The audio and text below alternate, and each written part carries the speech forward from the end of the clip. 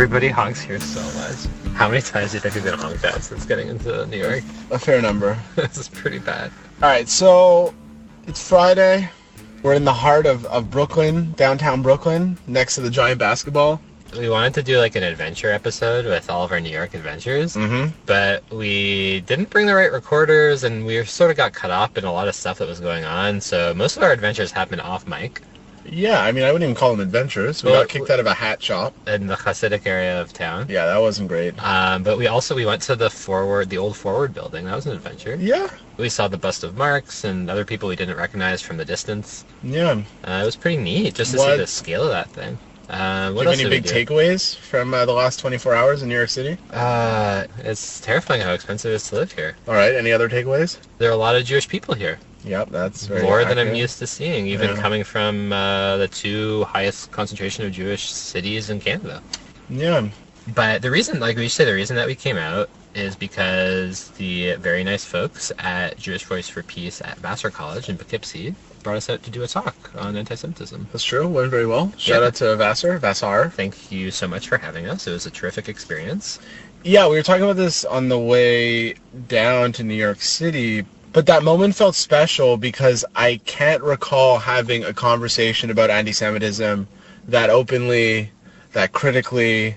But it was also just nice to like not be on the defensive when having a conversation about anti-Semitism, for people to be thinking critically about this and not in the general framework that it's usually presented in. So that was really cool. Yeah, and this is like a new workshop for us that we had been working on and prepared. It's called Sam and David's Workshop number 1. And actually, it's number 2. We're actually looking to have more conversations like this. So if there's something that you want to talk to us about, please get in touch at trafepodcast@gmail.com. Yeah, that'd be cool. But yeah, so that allowed us to get ourselves to New York City, and we're going to go to the J. Purim Party this weekend. We probably maybe have went to it if we put this out. Yeah, but we're in the middle of the trip. All right, fair enough. But do you want to give a shkoyach to anything that we've encountered on our journey so far, Sam?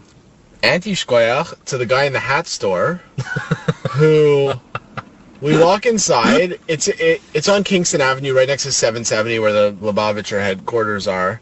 And it's a hat store, and I'm like, oh, David, what was it called? Capote? I don't know. You were looking for like a winter, like, yeah, I was looking for a substantial hat, and I walk inside, and the guy like looks at me immediately and says, what do you want? And I respond, I think somewhat kind of like responsibly, I'm like, oh, we're just here to browse. And he's like, okay. And under my definition of browsing in a clothing store, putting on a hat seems to be what one would do when they browse. See how it fits. After hat 3 or 4, he said, are you browsing or are you trying things on? And then he proceeded to tell me that hats are not toys and that they are very expensive. And so I said, all right, noted. We have different definitions of browsing. I thought to myself, I didn't say to him. And we started walking out of the door because we're clearly not wanted in this environment. And as we're leaving, he's like, so do you want to buy a hat? Which I find somewhat strange because he just chastised the two of us.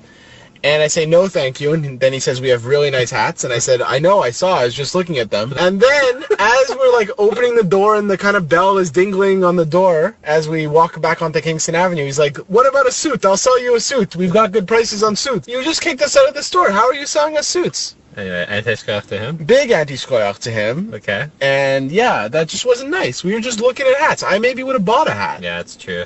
Okay, so that's a good anti-shkoyach. Big anti-shkoyach. My anti-shkoyach is going to the car dealership where we rented this car to come to the United States for taking our reservation for a car, and then when we showed up to get the car, giving us an SUV instead. True. Takes a lot of gas, hard to maneuver in New York City. Yeah, it feels like we're driving a boat. So anti-shkoyach to Enterprise. The dealership. Enterprise rental cars. Enterprise, you can make things right.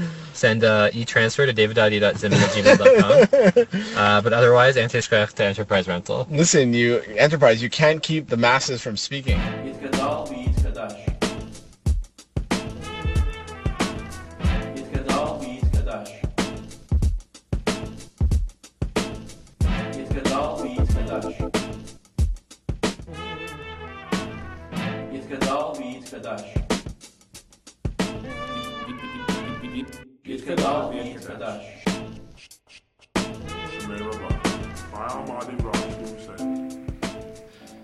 And we're back.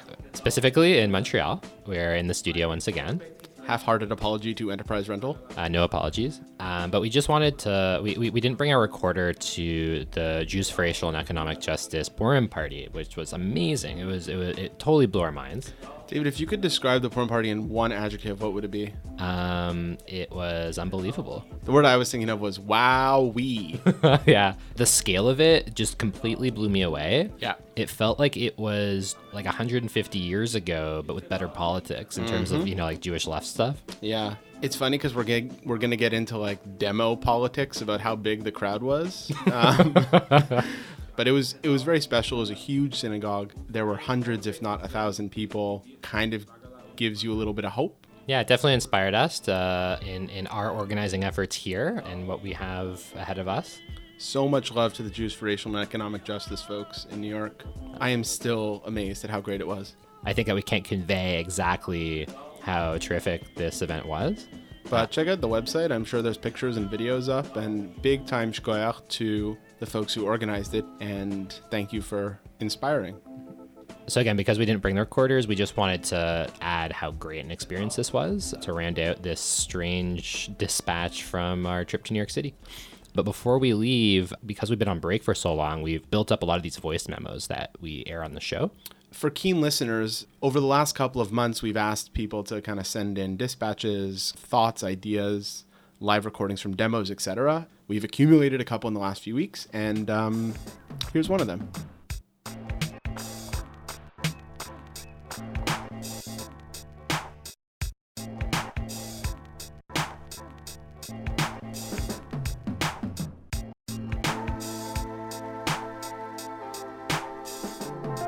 Hey, Sam and David, it's Brent Rosen here. I got your email asking me to elaborate on my recent letter to the editor of The Forward, and I'm happy to do that. So, my letter was a response to an op-ed that was written by Jane Eisner, who's The Forward's editor-in-chief, in which she argued against synagogues participating in the sanctuary movement.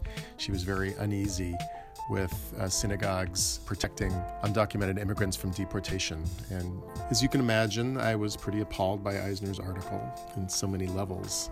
In my letter, when I wrote my letter to the editor, I pointed out that religion has always been politicized in this country. I think it's incredibly problematic when a person of faith argues for the depoliticization of religion. I mean, that's basically an argument for moral neutrality. I'm assuming Eisner wouldn't have used this argument when Martin Luther King led a religious call for civil rights in this country. That was a fateful call that was seeking to dismantle a racist and unjust system. The question here is not between politics and religion. The question is about justice and injustice. I guess the most egregious aspect of Eisner's piece was its utter blindness to the nature of our current political moment. Undocumented immigrants and DACA recipients and even immigrants with green cards are under a real threat on a daily basis. And it's a very scary time. It's a time when we need all hands on deck, and the Jewish community needs to be leading that charge with other faith communities. So anyways, that was the gist of my letter, more or less. I, as always, appreciate your awesome show. So thanks again. Take care.